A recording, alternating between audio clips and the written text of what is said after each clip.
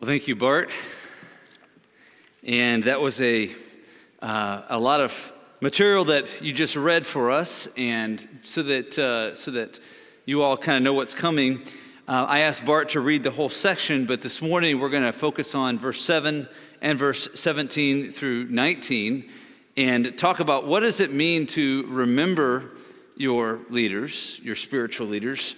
And then next week we're going to look at the example of Jesus. And what does it mean to go with Jesus outside the camp? And so that will be verse 8 through 16 next week. So we're kind of doing an inclusio. We're going to start with the verse 7 and verse 17 through 19, the outside first, and then we'll get to the meat of it, the middle section next week. And then the following week, we plan to kind of wrap up our study of Hebrews. And I misspoke, by the way, in my introduction last week. I think I said we're going to start the life of Joseph in July. It's actually going to be in August, so I kind of mixed up my months. But we'll be looking through the last 13 or so chapters of Genesis as we look at the story of the life of Joseph starting in August. So our plan is we're going to have two sermons, one by Robbie and one by Bill Turner, on looking at To Every Generation. That'll kind of take us through the end of July, and then the first Sunday in August we plan to start with the life of Joseph. So if you'd like to start reading in Genesis chapter 37 and kind of going through the life of Joseph on your own, I highly recommend that. But this morning we're talking about remembering your leaders. And we're now getting to the end here, the last words of this letter. And that's when you kind of lean in and you read every word carefully. What does this mystery man author want us to remember? And the whole book of Hebrews, the whole letter, has a whole lot of remembering going on. As you've noticed, we've been looking back to stories and to imagery of the Old Testament. And he does this to help his Hebrew readers better appreciate their Lord and Savior and hero, Jesus Christ. But in our text this morning, Mystery Man tells us to remember our spiritual leaders. Now, maybe you had a spiritual mentor who impacted your life. It's good to stop and remember. What did you learn from him or from her? And I've been blessed by God with several mentors in my life who have impacted me, and you've probably heard me, if you've been with us for some time, share about some of these people in their lives. And I'm grateful to men like Bob Tebow, who took me under his wing when I graduated from college. And he taught me a lot about boldness and love for the gospel of Jesus Christ. And then later I was privileged to spend several years with a missionary doctor, Charles Woodrow, who just taught me by his example a love for God's word. This man was up in the mornings at 4:30, and he spent 2 hours every morning in God's word before he started his day. The water would come on in their little apartment, usually from about 6 to 7, and that was it. And so they had to fill up buckets. But before that, he'd already spent an hour and a half or 2 hours just meditating on God's word, memorizing scripture. The man memorized just chapter after chapter of the Bible. And I learned from him faithfulness as a disciple maker. He went and made disciples. Here he was, a surgeon, working in a very, very remote part of Africa, an impoverished place, with his hands in a hospital that for a while didn't even have running water. I would go down to a creek and fill up buckets of water that I would bring over to the hospital. We'd fill them with bleach so that he could scrub up and clean between surgeries. and so here he was, but even though he's a missionary surgeon, he was ultimately a disciple maker, training people who had very little formal education, not only to become surgeons, but to be pastors and to be evangelists. What a privilege it was to learn from his faithfulness and his endurance. Over 30 years in Mozambique, and he's still over there, still going at it. Dr. Charles. Well, maybe you have mentors that have impacted your life, and it's good to stop and remember them. Maybe it was a pastor. Maybe it was your mom or your dad. Maybe it was someone who took you under their wing and said, "Hey, walk with me as I follow after Christ." Well, Christians are called to remember their leaders, and here we just want to be clear that Mystery Man is talking about spiritual leaders versus civil leaders or leaders in the marketplace. And we know that because he clarifies those who spoke to you the word of God, those who taught you God's word. And there's a sense of honor in the command to remember.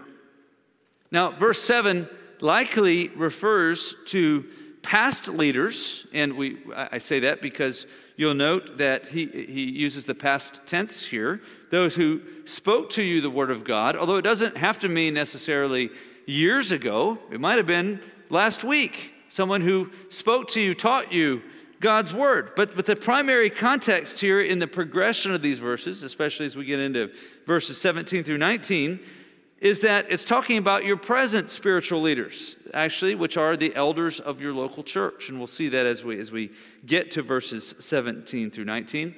And so as I've looked at this text and prayed over it this week, how should we approach this?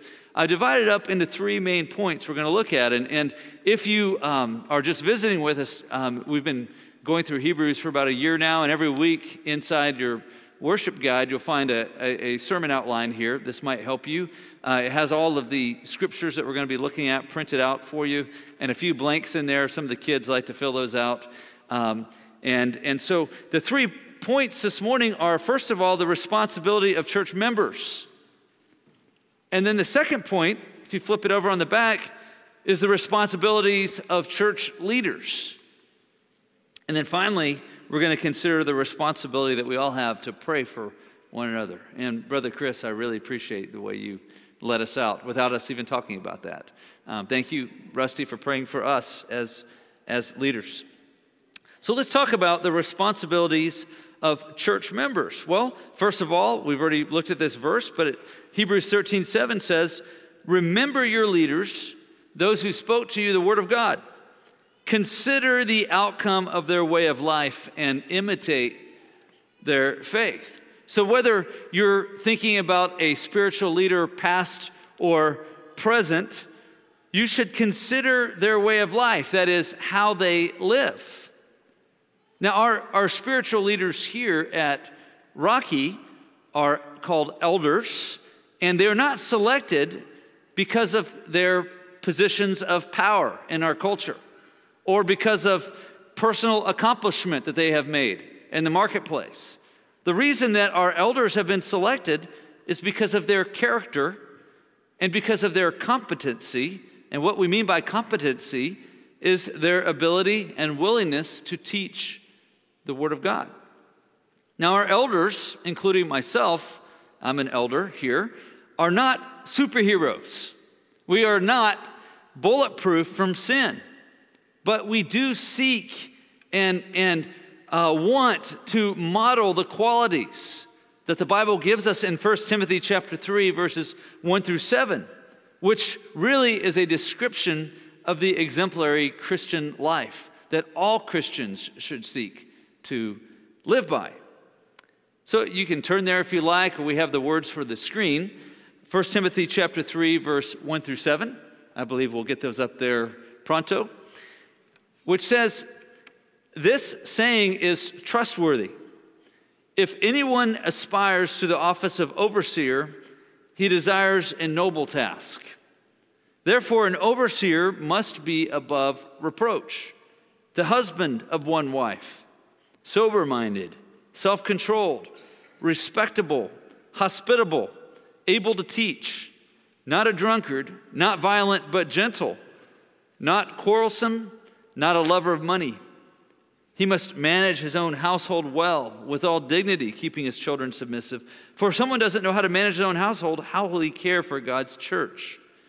He must not be a recent convert, or he may become puffed up with conceit and fall into the condemnation of the devil. Moreover, he must be well thought of by outsiders, so that he may not fall into disgrace, into a snare of the devil." Now, as I mentioned to you, none of us elders do this perfectly. There's only one person who's ever been fully above reproach, and that is the great shepherd of the sheep, Jesus Christ, that we seek to follow as we serve as his under-shepherds. But the arc, the bent of our lives should model 1 Timothy 3, 1 through 7. And it's been a joy for me to serve with these brothers.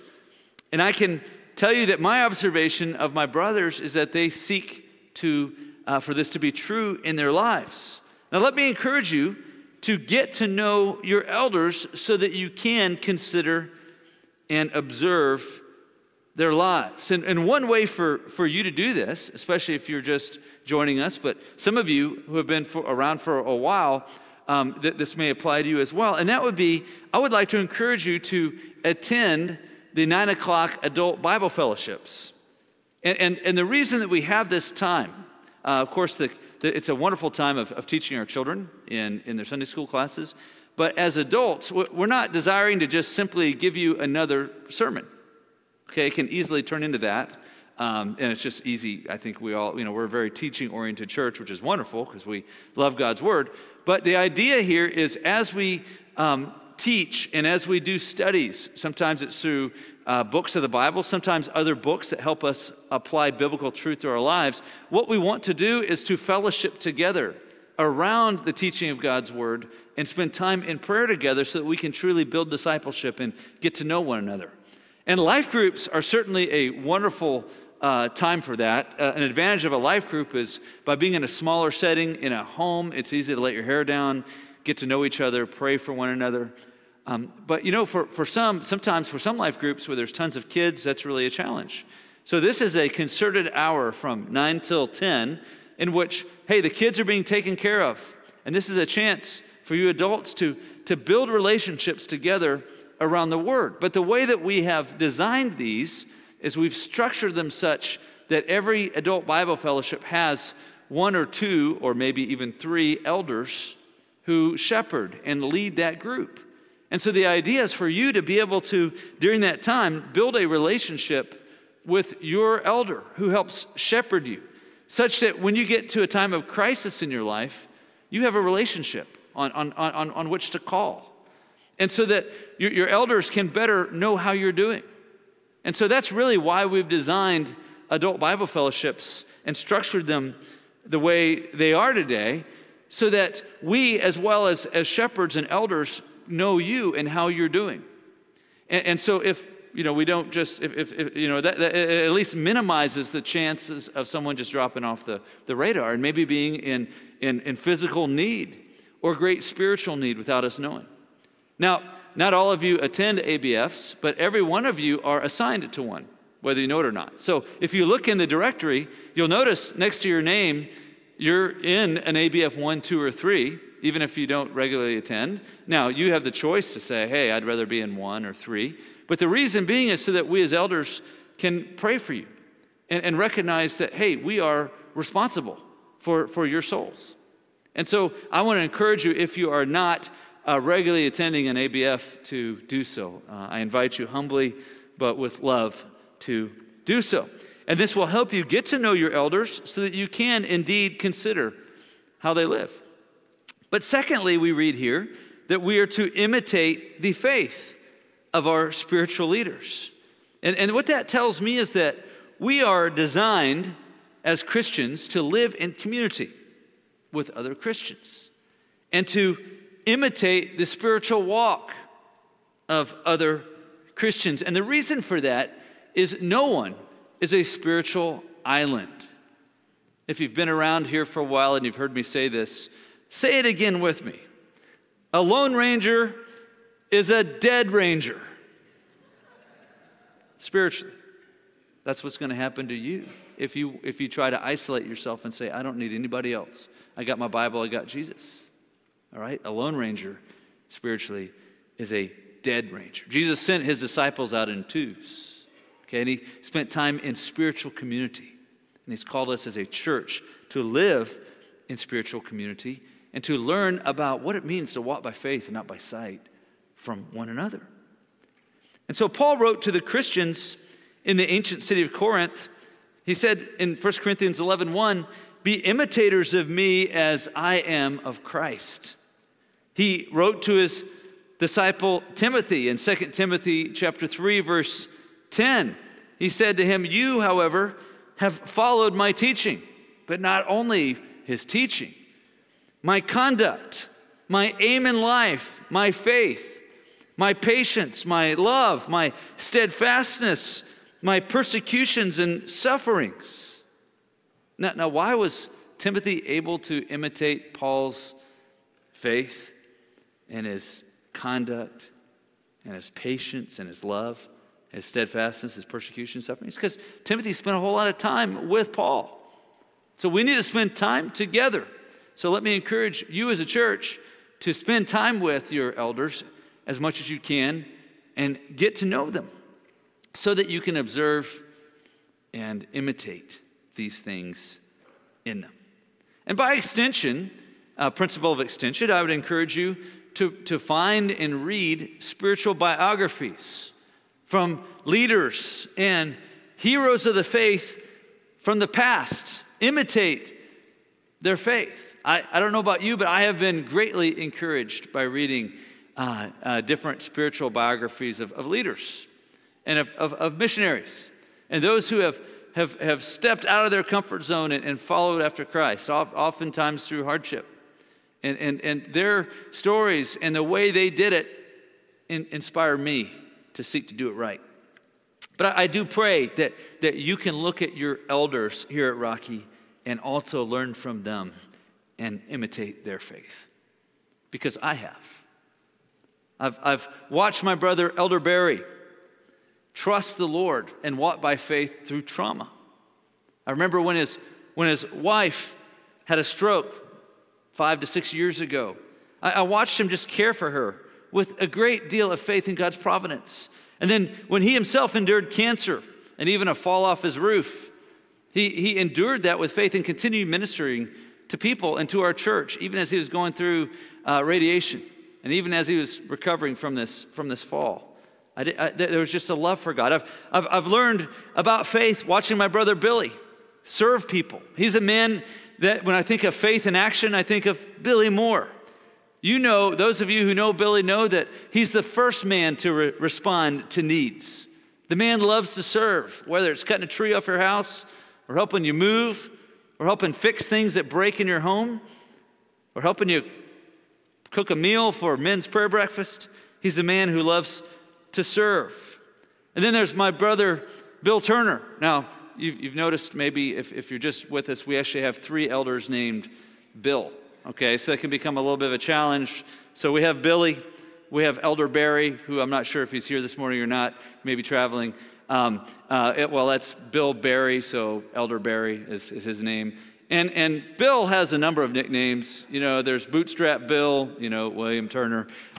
There's Cardiac Bill, which I call him now and then, and the man loves fried chicken. He'd be very happy if every single staff, lunch was over at Danny's Fried Chicken or Kentucky Fried Chicken. But usually we call him T-Bill, just Bill Turner. I don't know. We call him T-Bill. Well, let me tell you something. This guy is willing to roll up his sleeves and minister to people in crisis. I appreciate Bill's a servant. If somebody needs a bus driver, he's happy to drop what he's doing and go drive the bus, all right? Or to serve with whatever needs to be done, but he is willing to spend time with you, walking through what does Scripture have to say about how to walk by faith and not by sight in your time of need. And I greatly appreciate that. Bart has been an example to all of us of the endurance of faith. Bart, I've watched you worship Jesus even as you've struggled through limited function of your body following this wreck that you had well over a year ago. I've seen him give God praise through his weakness instead of giving into self-pity. And what an example of enduring in faith. I've learned from Dr. Joshua what it looks like to have loving compassion on people when they're hurting. Joshua loves to care for sick members, not only for their bodies when they're sick, but for their souls. And I really appreciate your heart, Joshua. I know you're a busy guy, but I love the fact that instead of coming to church and saying, "Hey, look, I don't want to have to think like a doctor today," you love it when people come up to you with needs. And there's not a lot of doctors like that. I can tell you, my dad was a physician, or is, and he really didn't love it. He got tired of being a doctor all the time, okay? So he didn't love being doctor at church. Whereas Joshua's told me he prefers that than being doctor in the ER. These days, maybe that's a little easier to understand. Everybody's upset and mad. And then my brother Mo Bandy, Ken Bandy, right? Ken is a man of prayer. On Wednesday nights, there's not a whole lot of people dialing in, but Ken is there online, leading a small group of prayer warriors, praying for you. Ken is a man who has deep wisdom that comes from an intimate walk with Christ. So when we're in elder meetings, I often am waiting, and sometimes I have to draw it out of him, but I look to Ken. I want to hear what he has to say when there's something that's difficult ahead of us. He's a man of wisdom that comes from a humble dependence and a faithfulness, a faithful walk with Christ. So I have learned from my fellow elders, and I seek to imitate their faith, and I hope you can and do and will as well. But what we see in this text here, in verse 7, we see the importance of considering. That would be knowing, thinking about, and imitating. But here in verse 17, we see two words, and that would be obedience and submission, that we should obey and submit to our spiritual leaders. Now, again, I want to clarify something. Romans 13 talks about respecting and submitting to civil authorities, but notice here, that is not what the author is talking about here. In Hebrews 13, Mystery Man is talking about spiritual leaders. That would be elders that were to obey. So look at the text. Verse 17 says, and I think we've got this. I just don't see it back in the back. Oh, now I do. Obey your leaders and submit to them, for they are keeping watch over your souls, as those who will have to give an account. Let them do this with joy and not with groaning, for that would be of no advantage to you. Well, now, at this point, if you're like me, you might think, well, that's easy for you to say, Pastor Troy. You're one of those guys, right? Are you basically saying, submit to me, obey me? How can you preach like that? Isn't that a little bit self-serving? Well, good question. Maybe you thought that, maybe you didn't, but I've sat in lots of pews. Those kinds of thoughts come to my mind. And so my response would be twofold. First of all, I didn't make this up. Okay? God did, and the Holy Spirit put in the Bible for our edification. But secondly, my second answer to that question is that, you know what? I'm in the same boat with you. Because this command to obey and submit to spiritual leaders also applies to me. I submit also to my elders. Here at this church, we have a plurality of elders. And so what that means is that I don't call the shots alone or by myself. I've got Article 5 of our church constitution, which explains why we do this. And so it states that in the scriptures, those who have the responsibility for the spiritual rule and care of the church are called pastors. That's in Ephesians 4:11. Elders, Acts 14:23 and 20:17. And overseers, 1 Timothy chapter 3, verse 1. These different titles are used to refer to the same office of spiritual leadership. The Bible teaches that the congregation is spiritually accountable to the elders, and the elders are accountable to God. Hebrews 13:17, which is this very verse that we're looking at this morning. Therefore, the decision-making authority of the church is vested in the elders who function under the lordship of Christ. They shall function not as dictators, but as humble leaders who are sensitive to God and to the needs of the church. The members of the church fill an important role in assisting the elders in reaching decisions. And it continues on, talks about how we do that with polling when there are big decisions, trying to always make sure that we're available for input. And again, as I think Bart mentioned, elders at RockyByBaptist.org or elders at rbbc.org comes to all of us. We'd love to hear from you.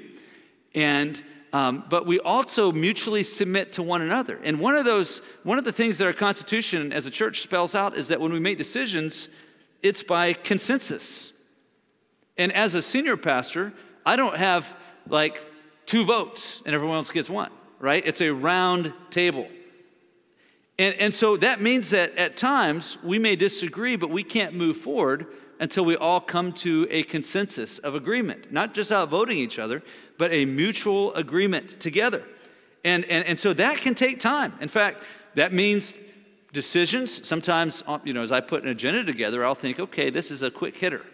And when my brothers see that in the agendas, in the notes as we're preparing for meetings, they kind of laugh, quick hitter. You think, yeah, that'll take 5 minutes, and an hour and a half later, we're still working on it.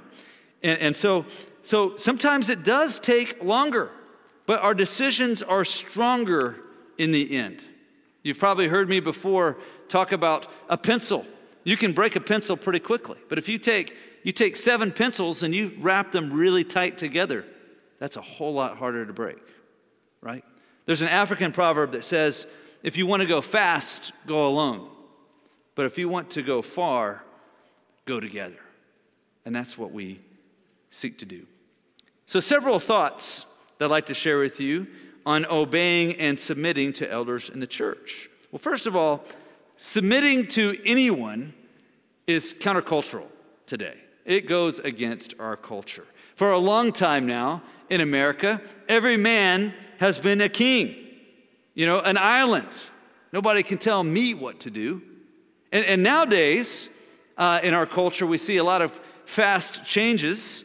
And I don't think this is true with you ladies in our church, but we're getting more of a mindset that every woman is a warlord. If every man's a king, every woman's a warlord. And basically, it's get in my way and I will destroy you. Is that not true? So it's countercultural, this biblical idea of submitting to one another. But biblical leadership is humble leadership, that of an under shepherd. True leadership seeks to inspire people to follow Christ, to inspire people to greatness, to doing things that they don't think they can do. That's humble leadership, where you inspire not just by words, but by example. And so biblical submission to elders is also not blind, mindless obedience. We're called to follow our elders as they follow Christ by obeying his word. And so I don't think that every Christian leader who has a following should. What I mean is, in my view, it's dangerous to be or to follow with too much devotion a celebrity Christian leader. I almost wonder if the term celebrity and Christian together is an oxymoron. How well can you really consider the lifestyle of a celebrity Christian leader whom you've never met? In this day and age, you can kind of pick your favorite pastor and stream all that stuff, but do you know them? Have you been able to observe their life? Now, there are exceptions. I feel like because of the corpus of his writings and the number of sermons I've been able to hear, I feel like John Piper, even though I've met him once briefly, is a man I know and I respect and I would follow, even though he's not my pastor. But I think it's an exception to the rule. We need to, and I don't think he'd say, put me on a pedestal. In fact, I think he's the guy who says the opposite of that. I'm a broken sinner. But the bottom line is that the Bereans were commended for fact-checking the Apostle Paul's teaching with the Word of God. And so should we, with humility, not a fact check because we don't want to have to listen and we want to prove someone wrong, but because we hold God's Word high, with a heart of submission, a heart of believing the best and wanting to follow, but still holding the Word of God as our ultimate authority. And I can tell you that every one of the elders that I serve with, if they taught something or modeled something contrary to the Word of God, they'd want to know. They'd want that to be brought to their attention with grace and humility. But as we're going to discuss in a minute, being held accountable by God for souls is serious business. So please help your elders out. Hebrews 13:17b says, let them do this with joy and not with groaning, for that would be of no advantage to you. Spiritual leadership is harder than it looks. Moses groaned time and again under the shepherd's mantle. And I don't think that there's an elder or a pastor who hasn't groaned at times. And I've groaned. Let me tell you, COVID was not an easy time for me to serve as a pastor. But honestly, the majority of shepherding at Rocky has been a delight. John, the apostle, the aged apostle, right? It writes the letter of 3 John, one chapter. In verse 4, he writes, I have no greater joy than to hear that my children are walking in the truth. While I'm not as old as John, I can say that this is my feeling when I think about our church family. Okay? Certainly there are times I groan when I see someone making a sinful decision, okay, or when I see two sisters or brothers in conflict, and you know, maybe buttressing and proof texting their own sinful pride with Scripture even. That's the worst, right, when we put lipstick on the pig. And Christians are terrible at that sometimes. But let me tell you that overall, the experience that I've had as a pastor at Rocky has been one of joy. And it gives me great joy to see something like what happened here last week. 70 volunteers, and many of them were our youth. So young people, great job. They came out and they gave their time and their energy, and they did it with like all their hearts here, ministering at kids' worship camp, teaching kids how to worship Jesus.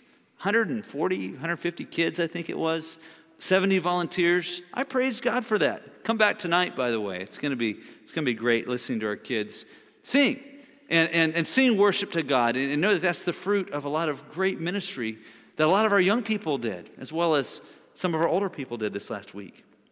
It gives me joy to see behind the scenes generosity of church members as they give to missions and to needs that a lot of people don't get to see. Sometimes I get to see some of that, and that just brings joy. People stepping out in faith through adoption and fostering and hospitality and benevolence ministry and evangelism. And let me tell you, I love that last one a lot. I love it when people ask me, they'll send me an email or something like this and say, hey, would you pray for me because I'm trying to share the gospel with my neighbor or my friend. I got lunch with them tomorrow, and man, I'm a little nervous about this. Man, I love it. I love praying for stuff like that. And I can tell you all your elders would love to hear more of that, so we might pray for you as you step out in faith. But finally, let me encourage church membership. Some of you maybe, and most of you in this room are members at Rocky, but some of you may be visiting. Maybe you've been here for a while, and you might think, well, what does it matter? You know, I mean, I'm here. Isn't there the universal church? I mean, everybody who's in Christ belongs to the universal church. And that is true, but the process of church membership is the process of submitting to elder watch care. And so this helps us know who we're accountable before God to actually shepherd. And so we will pray for you whether you're a member of the church or not. If you're in need and you make that known, we'll pray for you. But if you're a member of this church and you get into distress, we'll not only pray for you, we'll pursue you.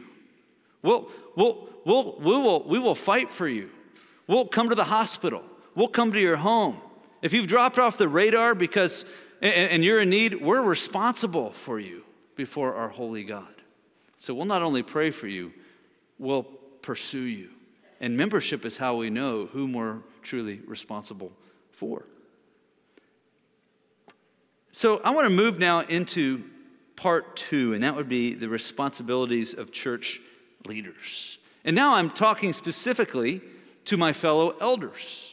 All right, now some of you are deacons, some of you are leaders of ministry teams, so some of these principles apply to you as well. But specifically, I'm talking to my fellow elders who have the responsibility before a holy God of your soul, according to this text. And I hope that I'm talking to some more future elders. And what comes to my mind when I read this text is what a challenge. We will give an account to God for our shepherding. And as I was reading, as we were kind of talking about the verses before this, I did not see my elders kind of sitting back saying, that's right, you guys got to obey me You know the kind of look I saw in their eyes was more like deer in the headlights. Okay? Because we get this. This is a responsibility before God. And brothers, Hebrews says, obey your leaders and submit to them, for they are keeping watch over your souls as those who will have to give an account. So brothers, I've got a few things for you. And you can see on the back of your worship guide, there are blanks. Kids, you can fill those in. But this is specifically for your elders. And first of all, live a life that stands up to examination, brothers. Walk in a worthy manner. Integrity means that our walk should match our talk. And that means we need to keep a watch out every day for sin. In his book, The Conviction to Lead, which was not written just to pastors, it was written for leaders across the board, Christian leaders, Dr. Mohler writes, as a community of character, Christians are to reflect the moral commitments to which we are called. And then he specifically applies that to the church. He says, within the church, leadership falls on those whose light shines with integrity and power. The effective leader knows that the expectation of character begins at the top. Those we lead will expect us to live and to lead in alignment with our convictions. They will not be satisfied with character that is lived out only in public, a pretense of our real selves. They are hungry and thirsty for real leadership and real leaders. They have seen where leadership without character leads, and they want no part of it. Discipleship, brothers, means that we should live our lives transparently, letting others close so that they may observe and imitate our faith. And you know, that's not always easy. In fact, that will entail some self-denial of our time. There may be football games we'd like to watch on a Saturday that we can't, right? There may be things that we'd like to do on a Tuesday night that we can't because we need to meet together with the council of elders. There may be times in which we need to be up late at night in prayer for someone or even ministering to someone. But it will also entail not only self-denial of our time, but our privacy. Because we've got to lead by example. True leadership isn't just taught, it's caught. And so we've got to open up. And that means letting people know that we are flawed. We are not perfect people. We have sins that we have to daily confess before the Lord. So let's live a life that stands up to expectation, brothers, but let's also walk by a faith that is worth imitating. Walk by a faith worth imitating. The only way that we can do that is if we truly keep our eyes on Jesus. We have to follow him, and it's got to be every day. We have a responsibility to model faith for the church. And not only should we model faith, we need to show them by our example what faithfulness looks like. What does that look like? Our church members need to be able to look to us to try to figure that one out. What does that look like in real life? So Peter writes to the elders in 1 Peter chapter 5, verse 1. He writes, so I exhort the elders among you as a fellow elder. And that's interesting. We think of Peter as an apostle, but he calls himself an elder here. As a fellow elder and as a witness of the suffering of Christ, as well as a partaker in the glory that is going to be revealed. Here's what he says, shepherd the flock of God that is among you, exercising oversight, but not under compulsion, but willingly as God would have you, not for shameful gain, but eagerly, not domineering over those in your charge, but being examples to the flock. Being examples to the flock. So brothers, live a life that stands up to examination. Walk by a faith that is worth imitating. And then third, faithfully shepherd souls.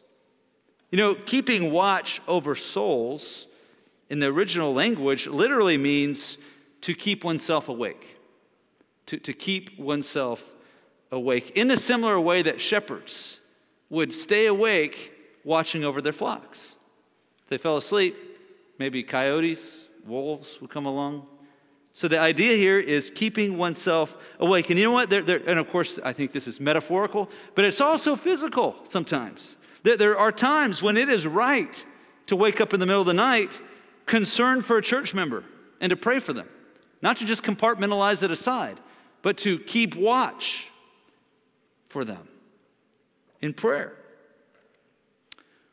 Shepherding souls includes the responsibility of teaching the word, which is one of the primary roles that we see of an elder in the Bible. As we saw in Hebrews 13:7 says, remember your leaders, those who spoke to you, not their own ideas, right, or their own manuals of leadership, but the word of God. Those who spoke to you, the word of God. So regularly teaching the word is a privilege, but it's also a huge responsibility. In fact, that's what James means. He's not talking to educators, he's talking to elders. When he says in verse 1 of chapter 3, not many of you should become teachers, my brothers, for you know that we who teach will be judged with greater strictness. That puts a chill down my spine. And it means that I commit my sermons to prayer ahead of time. And I long for, as we'll get to here in a second, others to pray for me there as well. Shepherding souls means spending time with people.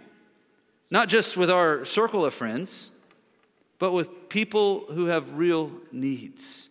But more importantly, shepherding souls means praying for the sheep. And as Bart mentioned, we do this. We regularly, as elders, pray for you.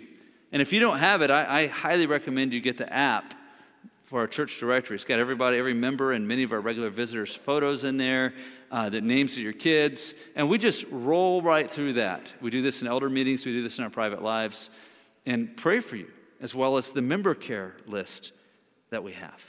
But as my brother mentioned, we also need your prayers, because we as men and as elders are subject to spiritual attack. You can bet that the devil has a nice big target on every one of our backs. If you want to step up to be an elder, expect to have an increase of spiritual attack. Expect for there to be more temptation instead of less temptation. And the truth is, we don't even need the devil there. We're sinners. And so we're subject to the temptations of our own flesh. And we live in a society that's becoming increasingly hostile to biblical principles, to obeying and holding high the Word of God. And there's many attempts today to make believing what the Bible says about things like marriage hate speech. And who do you think they're going to come after first? So we need you to pray for us. And this leads to really the conclusion here. I would say land the plane. Maybe I should say, park the train. But the responsibility for all of us, part 3, to pray for one another. This text ends, Hebrews 13, 18, and 9, with a plea from Mystery Man himself. And again, it might be easier to unpack these verses if I knew who this guy was, who wrote this, okay? We can speculate, but we don't truly know. There's reasons for and against pretty much, anyone from Paul to Apollos, okay? But he says, pray for us, for we are sure that we have a clear conscience, desiring to act honorably in all things. I urge you the more earnestly to do this in order that I may be restored to you the sooner. So we don't know who this author is. We don't even know the circumstances of how he wrote this book. Maybe he was in jail. It kind of seems like that, maybe. Okay, but Mystery Man here, it's clear that he's being kept away from this Hebrew church whom he loves. He likely planted this church. Might even be a pastor of this church in jail. We just don't know. We can only speculate. But what we do know is that he believes that if they pray, it will change things. He will be restored to them sooner. If they pray, he says. So we see here that Mystery Man believes in the power of prayer because he believes that our sovereign God responds to prayer. And so do we. I hope. I hope. This last week, I spent a couple hours with another pastor of a church in our town. It's actually a little bit larger than ours. Had a good time with him. And we were talking about the makeup of our people here in Niceville. And a lot of this is the military influence, which we love. Both of us really appreciate. And how much we appreciate how our people are quick to action, like quick to respond to needs, quick to mobilize to do stuff. And appreciate, he brought this up and I was like, absolutely, absolutely. Love the teaching of the Word, like want to be taught the Word of God. And I praise God for that. I praise God for that about you, that you don't want me to come up here with a bunch of self-help stuff. You want God's Word. You recognize that this is God's disclosure of Himself and of all that is true and right and helpful to us. So we were kind of rejoicing in this together, but the topic of prayer came up. And he mentioned how hard it is to get people together to pray for anything. And I was like, you know what? That's my experience too. We are not great at corporate prayer. And I hope that's an exception to what your private lives are like. But I wonder that because we're such an action-oriented group of people, right? And a truth-oriented group of people, which I'm glad for both, but maybe we're so quick to do stuff that sometimes it's in our own strength instead of His strength. Just think about that. If you stop and you spend an hour in prayer, does that seem like a waste of time to you?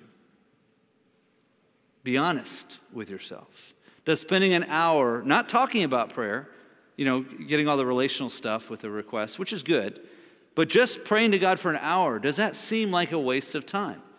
Is that what is borne out by your practice?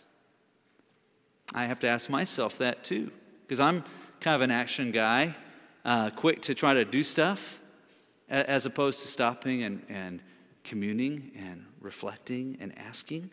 But if we truly believe that God is omnipotent, that is, He can do anything, all power's in His hands, prayer is the most productive thing any of us could do. Pastor Kent Hughes writes, how different the modern church would be if the majority of its people prayed for its pastors and lay leadership. There would be supernatural suspensions of business as usual worship. There would be times of inexplicable visitations from the Holy Spirit. The leadership vacuum would evaporate. There would be more conversions. This week I was reading some words from Charles Spurgeon to his church in London. And they had what they called the boiler room or the engine room. It's a room with an actual boiler in it, okay? Kind of hot, probably kind of wet. That produced the hot water that ran through the radiators that heated their building, right? And a group of people would meet there during the message, during the worship service, to pray for God's Spirit to shake the place and shake hearts and change lives. And I was reading how Spurgeon one morning got up there and he just said, "Are you praying for me, church? I fear some of you have failed to do that because I'm not feeling it this morning." Those weren't his words. That's a paraphrase. His words were way more eloquent. And sometimes I wonder, do you guys pray for me? Do you pray for the elders before a worship service? Do you pray for Chris and our musicians? Or do you just kind of show up as a consumer? Because we need you to pray for us, that God would do something here. Before the service, Chris and I were asking the Lord to save a soul today. Don't we want to see souls saved? Do you want to see God move in our church at Rocky? Well, pray for us. Do you want sermons and services to change lives?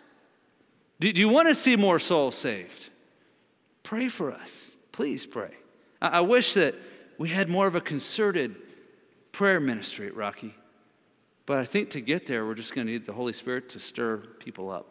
That's when power happens. When the Holy Spirit stirs up, gives you an unction to get something done. And then we just try to help give you a little direction and say, let's get it done together. Well, we need, brothers and sisters, to pray for one another. So pray for us as leaders, and we'll keep praying for you. Let's pray together. Well, Lord God, I confess, even as I exhort, that I don't spend enough time in prayer to you, just starting with a humble posture of worship and communion and enjoyment and delight, but also just laying it all out, asking for your help for everything. Lord, I pray that we would be a praying people, that would start first thing in the morning, but that we would pray without ceasing throughout our day, and then it would become very normal for us, Lord, to pray with one another, to just long to gather together to pray. When people ask us for help or mention a need, that we would just stop with them and put a hand on their shoulder and pray for them. Lord, help us learn to just pray with great unction together. Lord, I pray there are times, whether they be as elders or whether they be in life groups or quads or Bible studies, Lord, I pray that when we do pray, that we would spend more time talking to the God of this universe, to you, who can do something about it, rather than to each other about the need. Lord, make us people who are passionate about prayer. I pray in Jesus Christ's name. Amen.